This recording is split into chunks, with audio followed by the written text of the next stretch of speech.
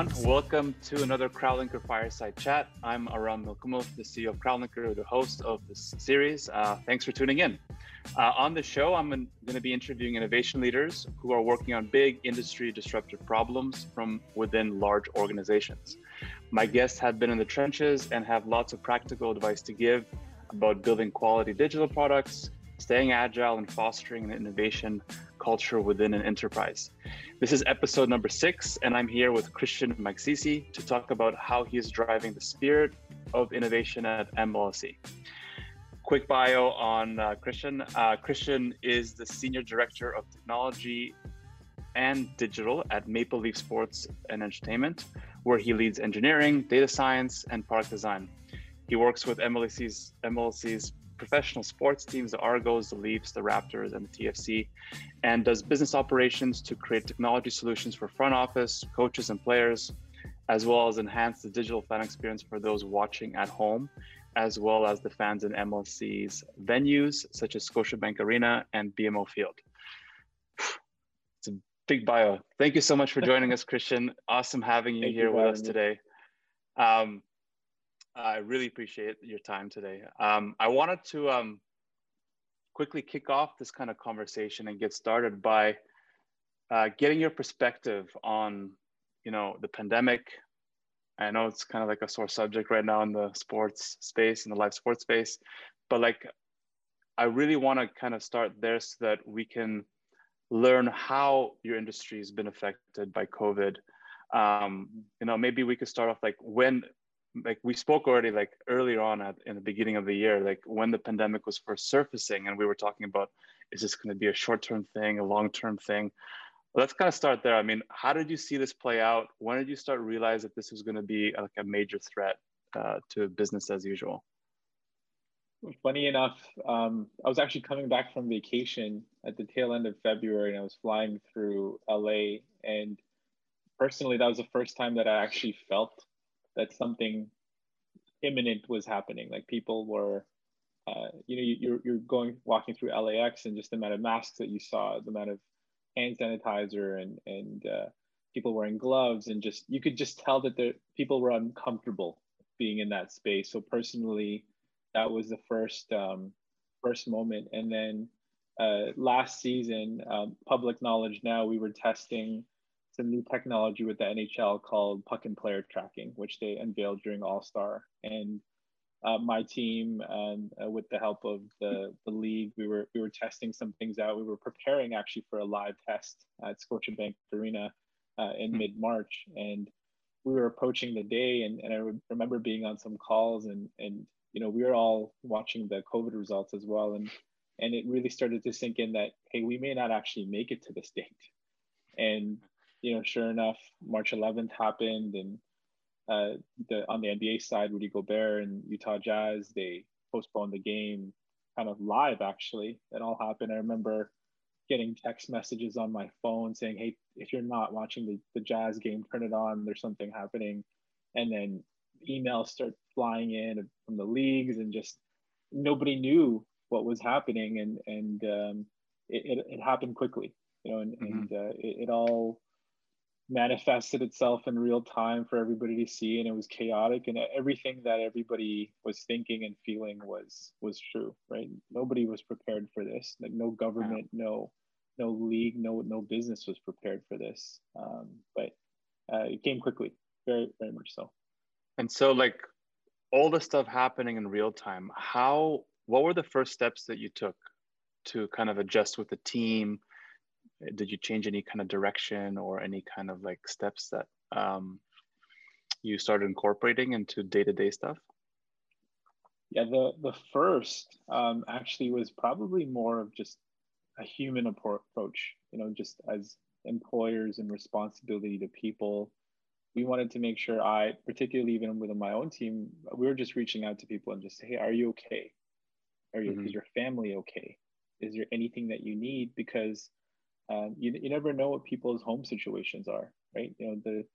I'm lucky, I've got an office, I can work out of it and have quiet time, but you don't know what situations are. So first was just accommodating to our staff, to our employees, and making sure that they had what they needed to continue the work that they they were doing. And then shortly thereafter, kind of immediately after actually, is just give people the psychological safety that they needed.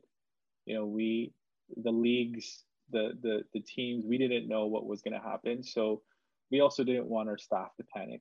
So one of the first things that we did, we launched this Team Toronto Fund, where a bunch of front office players, some of our senior executives, we all created a fund to make sure that the staff knew that we were behind them, right? We knew we were going to go through some hard times. We didn't know exactly what it looked like, but we were going to help you. So just giving people that psychological safety and that they can continue doing what they're doing whenever that is. On the technology and digital side, our work actually came to the forefront. So some things that we wanted to do, you know, in some ways, months or years or seasons later, just became, okay, what if we could do that right now? How do we connect with our fans better? How do we talk to our members and season seat holders? How do we work with our partners? Things that were probably cliche in the past or gimmicky were all of a sudden something that everybody wanted to try to have a conversation about. Those would be, you know, top of mind. Those are the big things that come for me, but it was really an emphasis on the people and making sure that everybody was okay. And how do you think that, I mean, hopefully this whole pandemic will one day be behind us, but you know, short term, long term, how do you think this pandemic is affecting the live sport and entertainment industry as a whole? And do you think that after the pandemic, you know, there'll be some new companies that come out, or like, you know, new business models are going to get created in this industry? First of all, I think everyone's digital literacy just increased by 1,000,000% overnight. Again, you know, trying to get my parents to text me before was an issue, and now all of a sudden we're on Zoom calls in the evening. So that definitely has helped people. On the technology companies, the startup landscape, what people are using, I hope it's not the same players. And the reason I say that is, you know, the sports largely, and this is a talk track that I've had for quite some time, sports largely hasn't changed. And in some ways, rightfully so, because it's been largely successful. But you take what's happening during the pandemic, and people can no longer go into the buildings. And even when they are allowed in the buildings, it's not going to be at full capacity. And production has to change. You know, we have to be more lean. We have to rethink exactly the way the operation has happened over decades. And I hope that not just for teams and operators and leagues, but also innovators and technologies and engineers and designers in the space can now look at their world in a different way, right? You know, you're not starting from a template anymore. You're starting from something that's never happened. And that's exciting. So I hope that it's not the same companies that are at the forefront. You know, even my own team at MLSE Digital Labs, I love competition, right? I want to meet somebody that's better than us, right? And not to say that we're the best either, because we haven't solved everything. But that just creates a culture that wants to create things that are better for people and better for our fans and for our players and coaches and everybody that's part of our organization. And so, I mean, when I look at MLSE, I know you guys are at the forefront, and there's not that many companies or organizations worldwide in the space that are at that level, or maybe there are some. But in the next kind of like 5 to 10 years, before we jump into some other questions, I just wanted to kind of end it off by asking, where do you think there would be a new opportunity, like, or maybe a new major player could come up with some new idea, and like, what do you think that might look like? Yeah, I think the organizations, if I take a step back, I think the organizations that are really trying to get to know who is consuming their brands and how they're interacting with the brand or the building. I think again, taking another step back, people forget that sports operators are also retailers. We're also in the F&B business. We're also in the VIP hospitality business. We're effectively multiple companies under the brand of a Toronto Raptors or Toronto Maple Leafs or Toronto Argos or Toronto FC. And you have all of those different things running simultaneously. There's so many different opportunities that could emerge from that, and different interactions that we can have with fans. So maybe you're a die-hard Toronto Maple Leafs fan, and you buy every jersey that comes out. You're reading every news article that comes out. There's a certain way that we should interact with you, talk to you, and give you the information that you're looking for. Or maybe you're first time really trying to get to know the game. You saw the Toronto Raptors win the NBA championship, and all of a sudden you're a basketball fan. And I know some people are critical about bandwagon jumpers, but we welcome them all, right? Like if you weren't a basketball fan last year, what were you doing? What were you paying attention to in the city of Toronto? But we should also be able to talk to you in a specific way. One interesting topic for us is really just making sure we have a level of customization, personalization for everybody. It doesn't matter if you're a season seat holder that's been with us since day one, or somebody that is just consuming media to be culturally relevant. There are people that are not the diehard fans, but just want to know enough about the Toronto FC or the Toronto Maple Leafs so that they can have a conversation with their friends or coworkers at the office. So I think, back to your question, I think that the people that are going to be successful and the companies that are going to be at the forefront of this and what it would look like in the future are the ones that are really leveraging their data. And as cliche as that may sound as well, there's not enough organizations doing it. I don't particularly think we're doing a good job of it. I think there's more that we can do. We're investing. We're looking at that. We're talking about it every day to be more data driven. But those are the companies that are going to be successful, and those are the ideas that are really going to come to the forefront of new innovation. And I've known you for some time, and data has always come up in conversations that we've had on opportunities. And I know you have some opinions on innovation in general. So maybe I could ask you, I'm wondering how you would describe innovation from your own words, and address the common misconceptions around innovating. Yeah, it's such a big topic, and you can go at it in so many different ways. First of all, I think every company wants to be innovative, and they want to launch new products and connect with their clients in a different way. And there's so many different case studies and examples of that in the world. But then it's one thing to want to do it, and there's another thing to actually go about doing it yourself. And what you don't want it to turn into, if I could start there, is to check a box. Like we have an innovation team. That's a common theme in the industry. You go back a decade or 2 decades, it was skunkworks teams was the word, and then a decade later it was COEs. And now we got to create a center of excellence, and then now it's agile and disruption, like what disruption projects that we have. So there's always this constant checking a box of we're doing innovation, but then how does that translate into business results? So from an innovation perspective, at MLSE, for example, we commit in a big way. We reserve resources that are only allowed to work on projects that are not going to affect this season. That's a commitment. And to innovation from a culture perspective, where the cross-functional nature of our business, the commitment from our owners, the commitment from our executives, that we would be so bold to say that this set of resources, what they're going to work on, is not going to see the light of day for 12 months. And if any business leaders listening to this series, if you ask yourself, how many of your team, of all your employees that you have, how many of them are working on right now, the next 3 weeks, the next quarter, the next year? And how many of them can you safely say are working on next year, or even the year after that?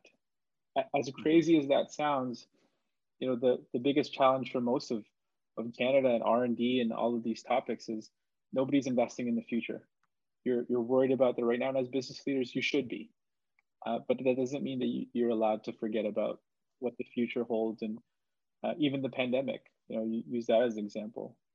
How do we adjust from this and then go back to what the new normal is going to be? Right. And so you talked about like not falling into the trap of innovation theater, of it becoming a checkbox, which is a common thing. And a lot of the enterprises that we've come across, it's like, okay, we have an innovation team, check, yep. Let's move on.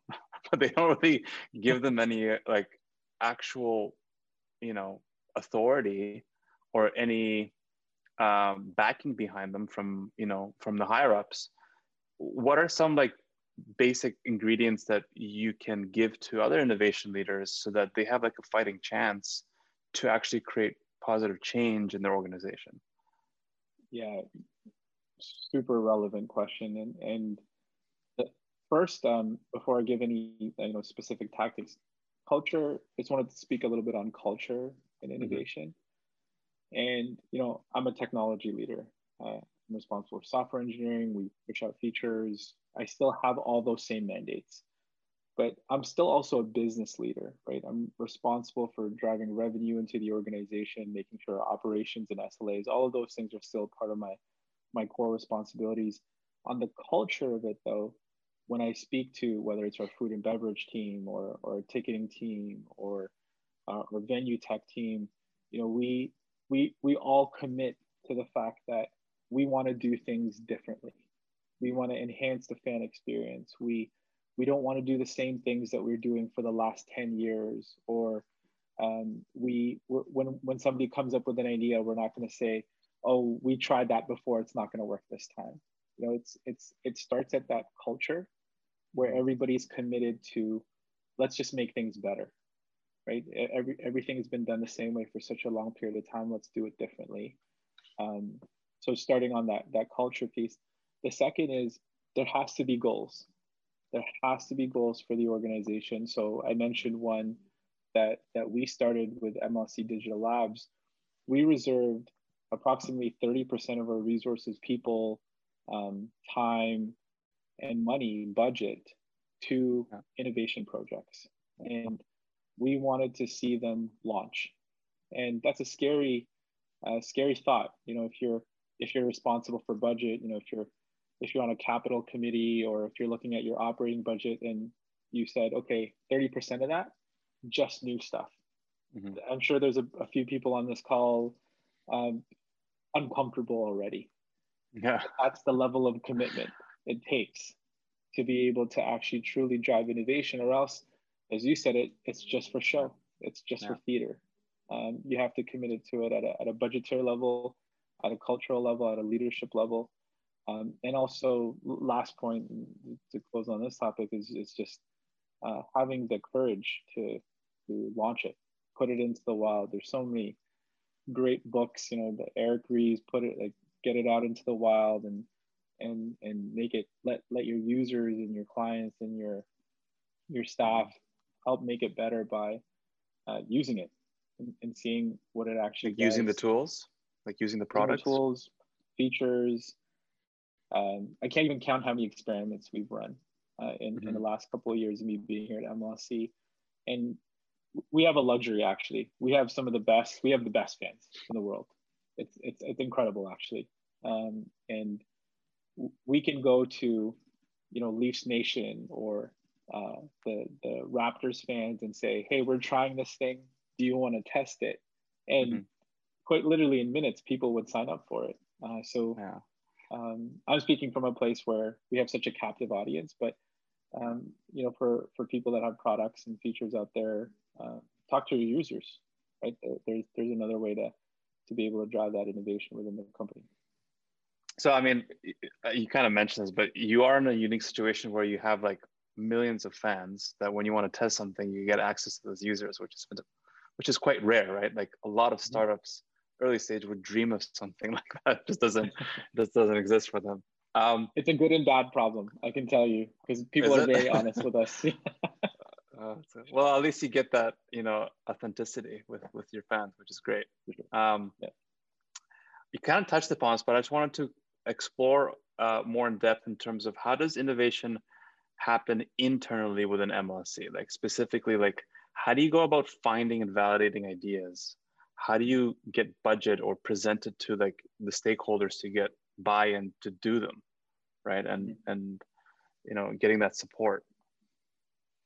Yeah, it's not complicated actually. I'll start by saying that, and to take you a little bit back on my journey here, in most of sports and entertainment, actually, innovation, and not to sound too disparaging, but innovation was really finding that next product or vendor at a conference.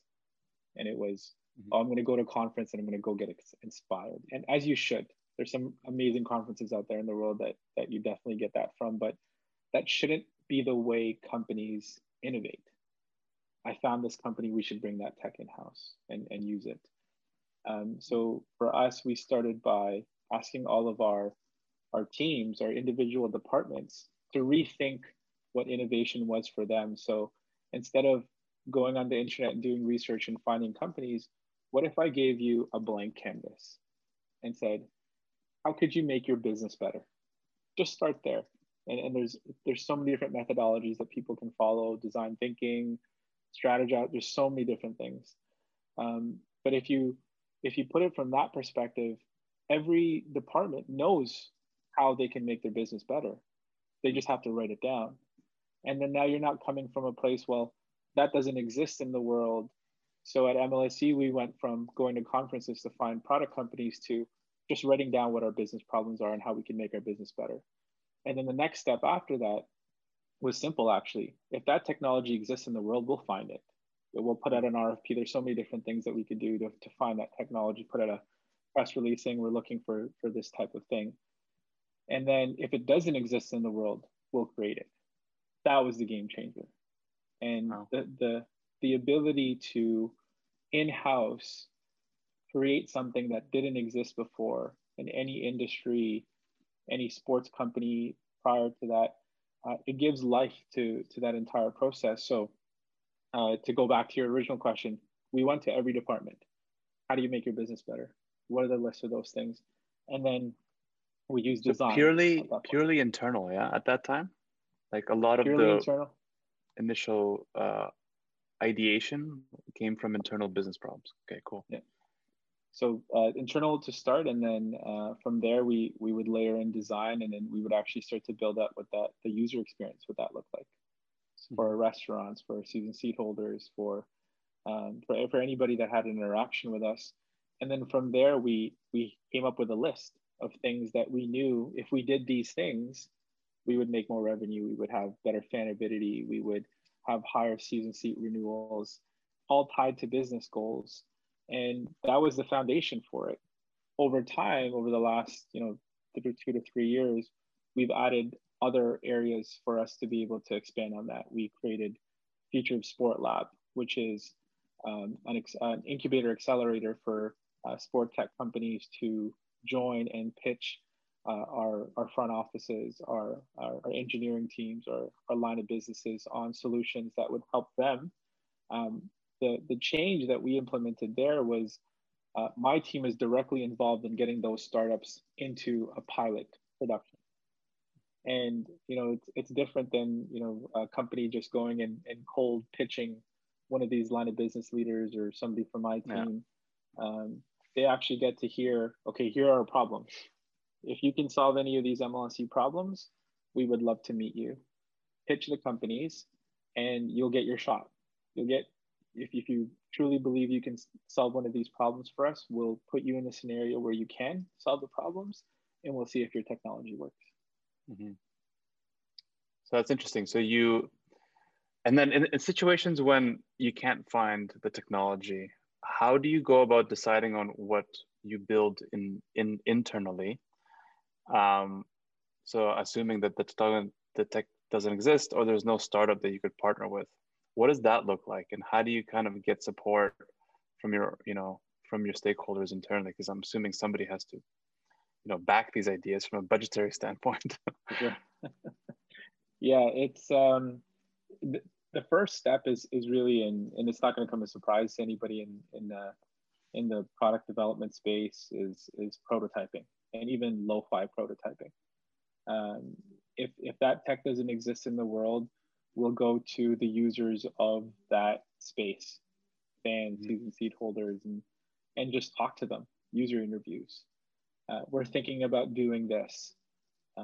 If we presented you with this opportunity, how would you react to it?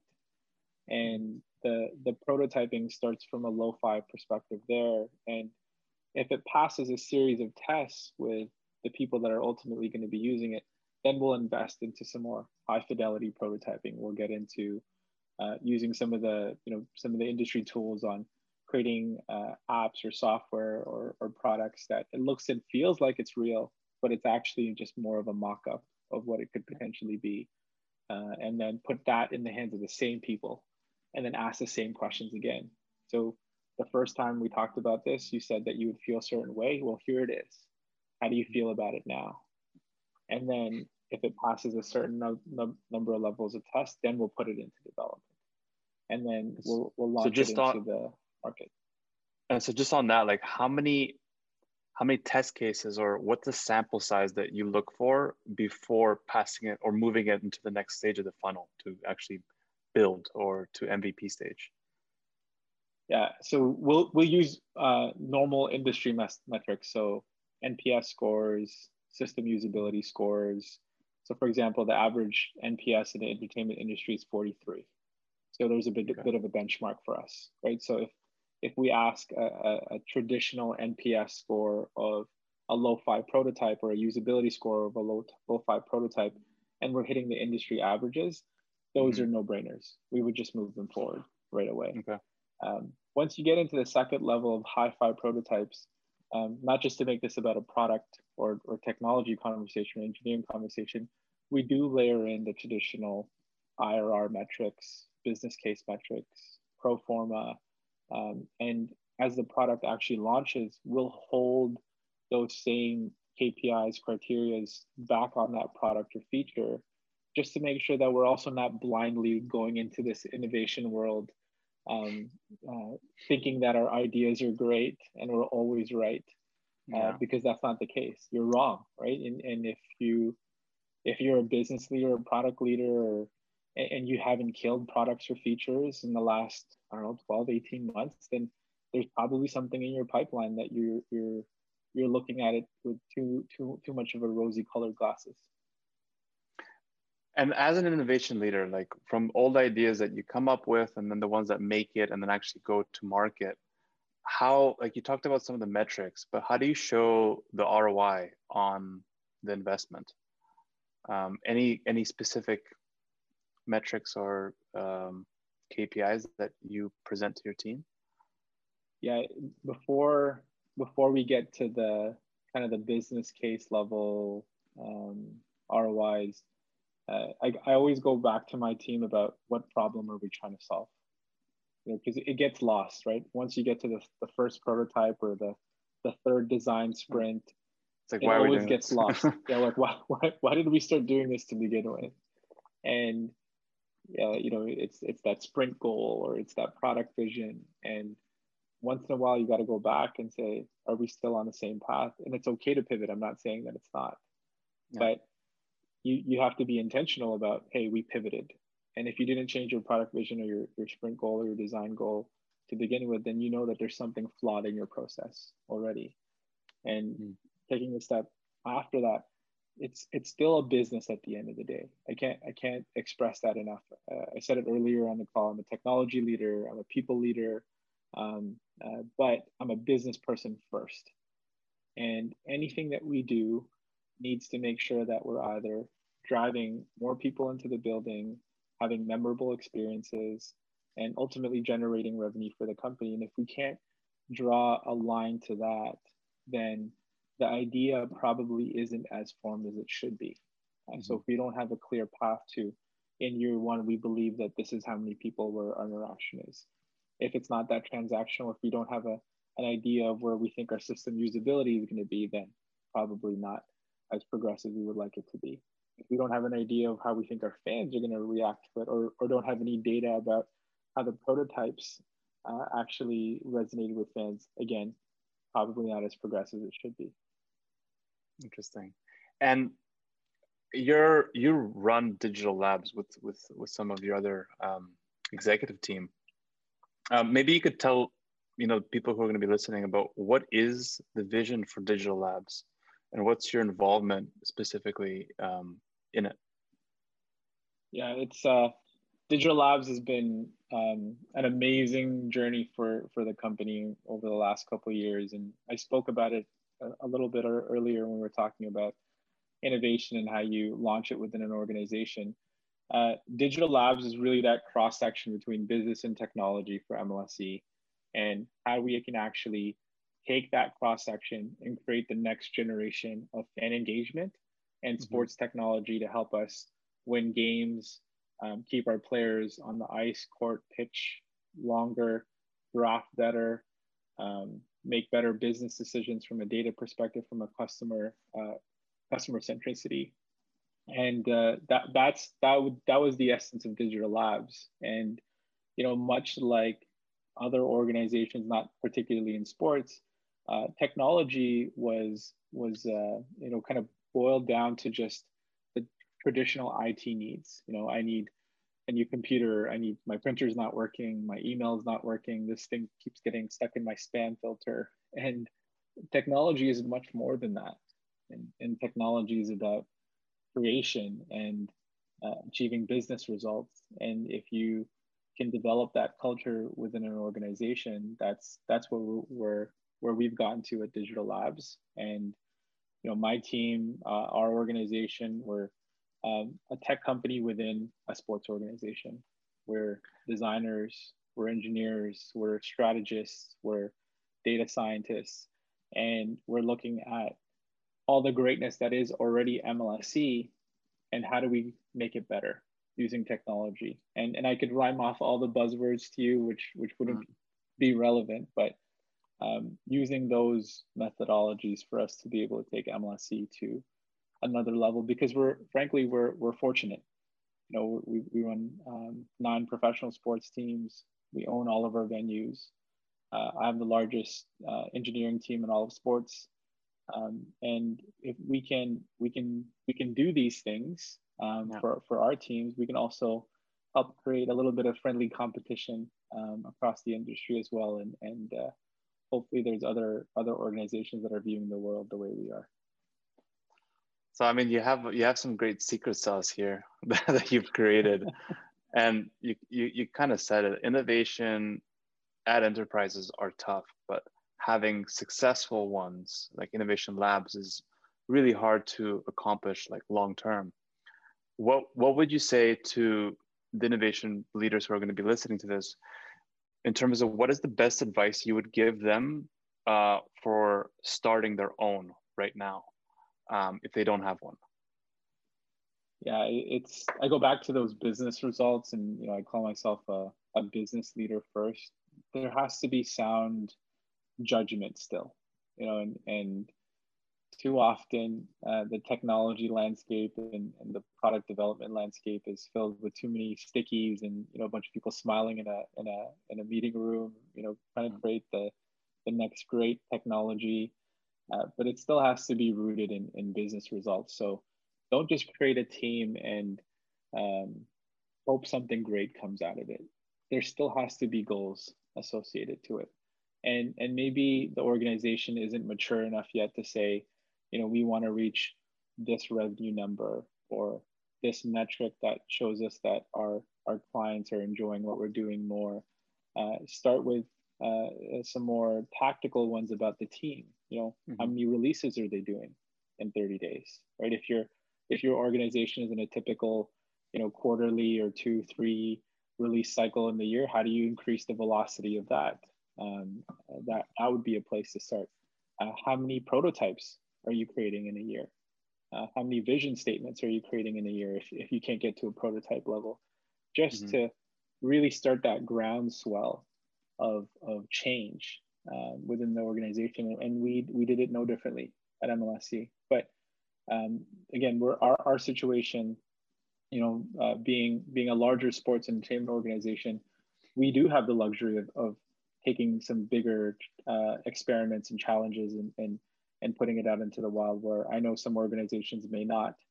So definitely, that lever. I'm not saying any numbers and dollar figures that you should invest, but how much percentage of your organization is thinking about tomorrow? I'll go back to that question, and that should be top of mind for all the innovation leaders on the call. That's interesting. You said it as well, like having the mindset of being able to not just think about the next month in terms of what you're doing, but 6 months and 1 year out, not just for this innovation lab, but across the whole company, right? How do you push change across different departments, from restaurants, from intake of people coming in into the venues? Like, how can you make things more efficient? Are there any innovative projects that you're currently working on that you could share? Yeah, I was waiting for the question to pop up. Obviously, there's some things that we can't say, but I can share some of the thought process. And some of this isn't going to come as a surprise. You think about the pandemic and the fact that we can't have people in our venues, and whether you're a first-time person going to Scotiabank Arena or BMO Field or any of these venues, or you go there all the time. So it's only natural for us to take a look at our venue and what we do, and how do we create a digital version of that. So the concept of a digital arena, you'll start to hear us talk about more publicly in the coming months. And the whole goal of that is, how do we take what we did so well in the venue and bring it to people at home?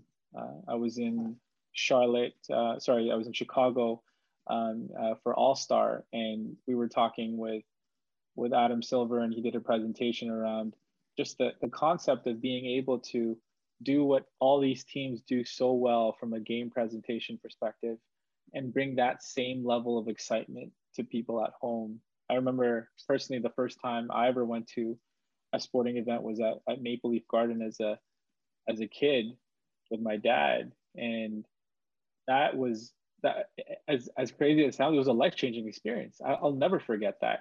And if you ask anybody on this call, or even just in a social setting, if you ask them to remember what their first sporting experience was like largely going to be positive, and is going to be a memory that you're going to keep for a very long time. And the challenge for us in this digital arena that we're trying to create is, how do I now create that same special moment for you at home when you're not walking into a venue and looking at the 30,000 seats in the building and all the people walking around? And I can safely say, and I firmly believe now, we have the technology to be able to do that. And the pandemic, as crazy as it sounds, has actually provided us as an opportunity, with everybody's digital literacy going 1,000%, where maybe you never thought about virtual reality before, but you probably thought about it recently. I was going to say, if you've never experienced augmented reality, or having digital things in your house, watching it through the screen on your phone, you're thinking about it now.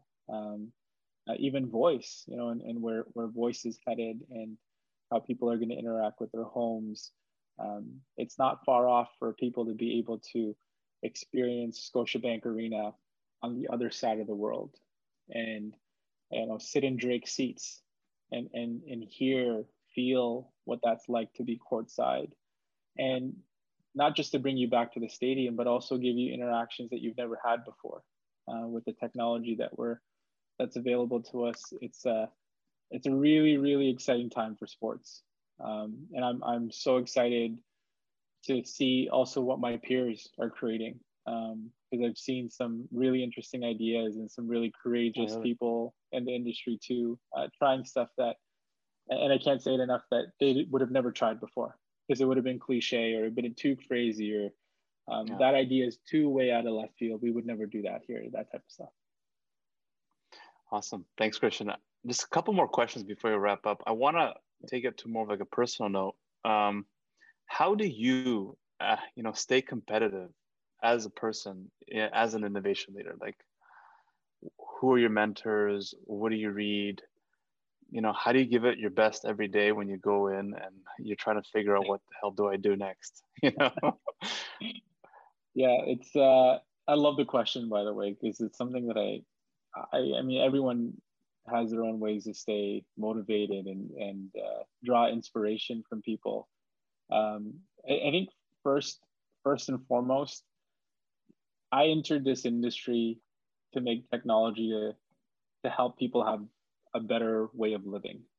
And I've thought about this a lot, actually. And more recently, especially with all the news that the tech companies are getting, and there's this opinion that technology has actually probably made humanity worse than better with some of the things that we put out. And it's a culture within the tech community where we want, and also an entire generation of wanting to feel connected to their work and doing Wow. something for something bigger than just the thing that's in front of you.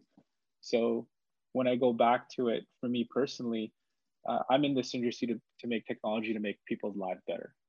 And I want to do it at a pace Mhm. that is unheard of. Uh, the, the thought of flying cars, the thought of controlling my house with just my voice and let's have no interfaces in the next decade, those things motivate me. Like that's a reason to get up in the morning. It's a reason to continue to want to innovate. And on the inspiration side, I'm super fortunate at MLSC. Some of the smartest people I've ever work at this company, and I draw inspiration from them for them wanting to change the way they operate, what they've spent an entire lifetime building. Doesn't Mhm. matter if it's on the business side, on with food and beverage, or on the team operation side with player development or coaching strategy. You have to surround yourself with people that want to do things better, and not in a finite way, not in a All right. way that is we want to get to this point, because at that stage you still have to move to another point in that career. From an inspiration perspective, I mean, I don't think it's wrong or bad to draw inspiration from other leaders. So um, I read Eric Ries. The Lean Startup is still one of the life-changing Really? books Okay. that I've ever read. Like if you were in product development for the last 2 decades, the first time you read Eric Ries changed your life. Mhm. The to have courage to put something out there, a feature, a product that wasn't ready, knowingly wasn't ready, with the intention of learning, was a groundbreaking thing. It was a Yeah. groundbreaking thing for me, and I'm sure it has been for a lot of a lot of people in this industry. So going back to those inspirations has been great. More recently, startups. The work that we're doing in Future of Sport Lab, I get so much energy from those founders, Mhm. and the drive and the passion that they have to change this industry, or the belief that they have in their product. Not all of them good, but that's probably more of an experience thing. Um, those would be what's top of mind for me. Awesome. Awesome. Thanks. I'm gonna just do one or two more quick fire questions, which I always Sure. like doing at the end, and then Yeah. we'll wrap up. Um, I want to ask you, what is something, and you talked about a lot of stuff, which is great. I want to ask, what is something innovation leaders should stop doing tomorrow, and what should Okay. they start doing tomorrow? It's like Uh, one-liners. one la- Stop doing uh, COE skunk works and innovation teams. And I have to add some context to it, because you can't just create these teams without any goals. They have to have goals. Start doing, commit your budgets to it, and you Mhm. commit your organizational planning. I gave the example earlier of, taking 30% of my operating budget and my time and resources of people and committing it just to stuff that's not going to launch this season. As crazy as that sounds, if you look at it from a business perspective, if you're a business leader on this call and you have nobody on your team thinking about tomorrow, that is a big problem that you have. That is not, and I don't say that lightly, because there's way too many organizations in this world operating that way. And not to take anything away from the importance of right now or this quarter or the upcoming board meeting or the shareholder report. All of that's really important, but you have to invest in the future. And again, don't say it lightly. Couldn't agree more. Awesome. That was great. Christian, thank you so much for giving us all this incredible knowledge and insight. It's been awesome having you as a guest on our show. So thanks again for your time. Please tune in next time for the next show. We're going to have another innovation leader joining us. Check out our YouTube page and follow us on LinkedIn to see when we post these new series. So again, thank you so much, Christian. Awesome having you, and stay tuned for next time.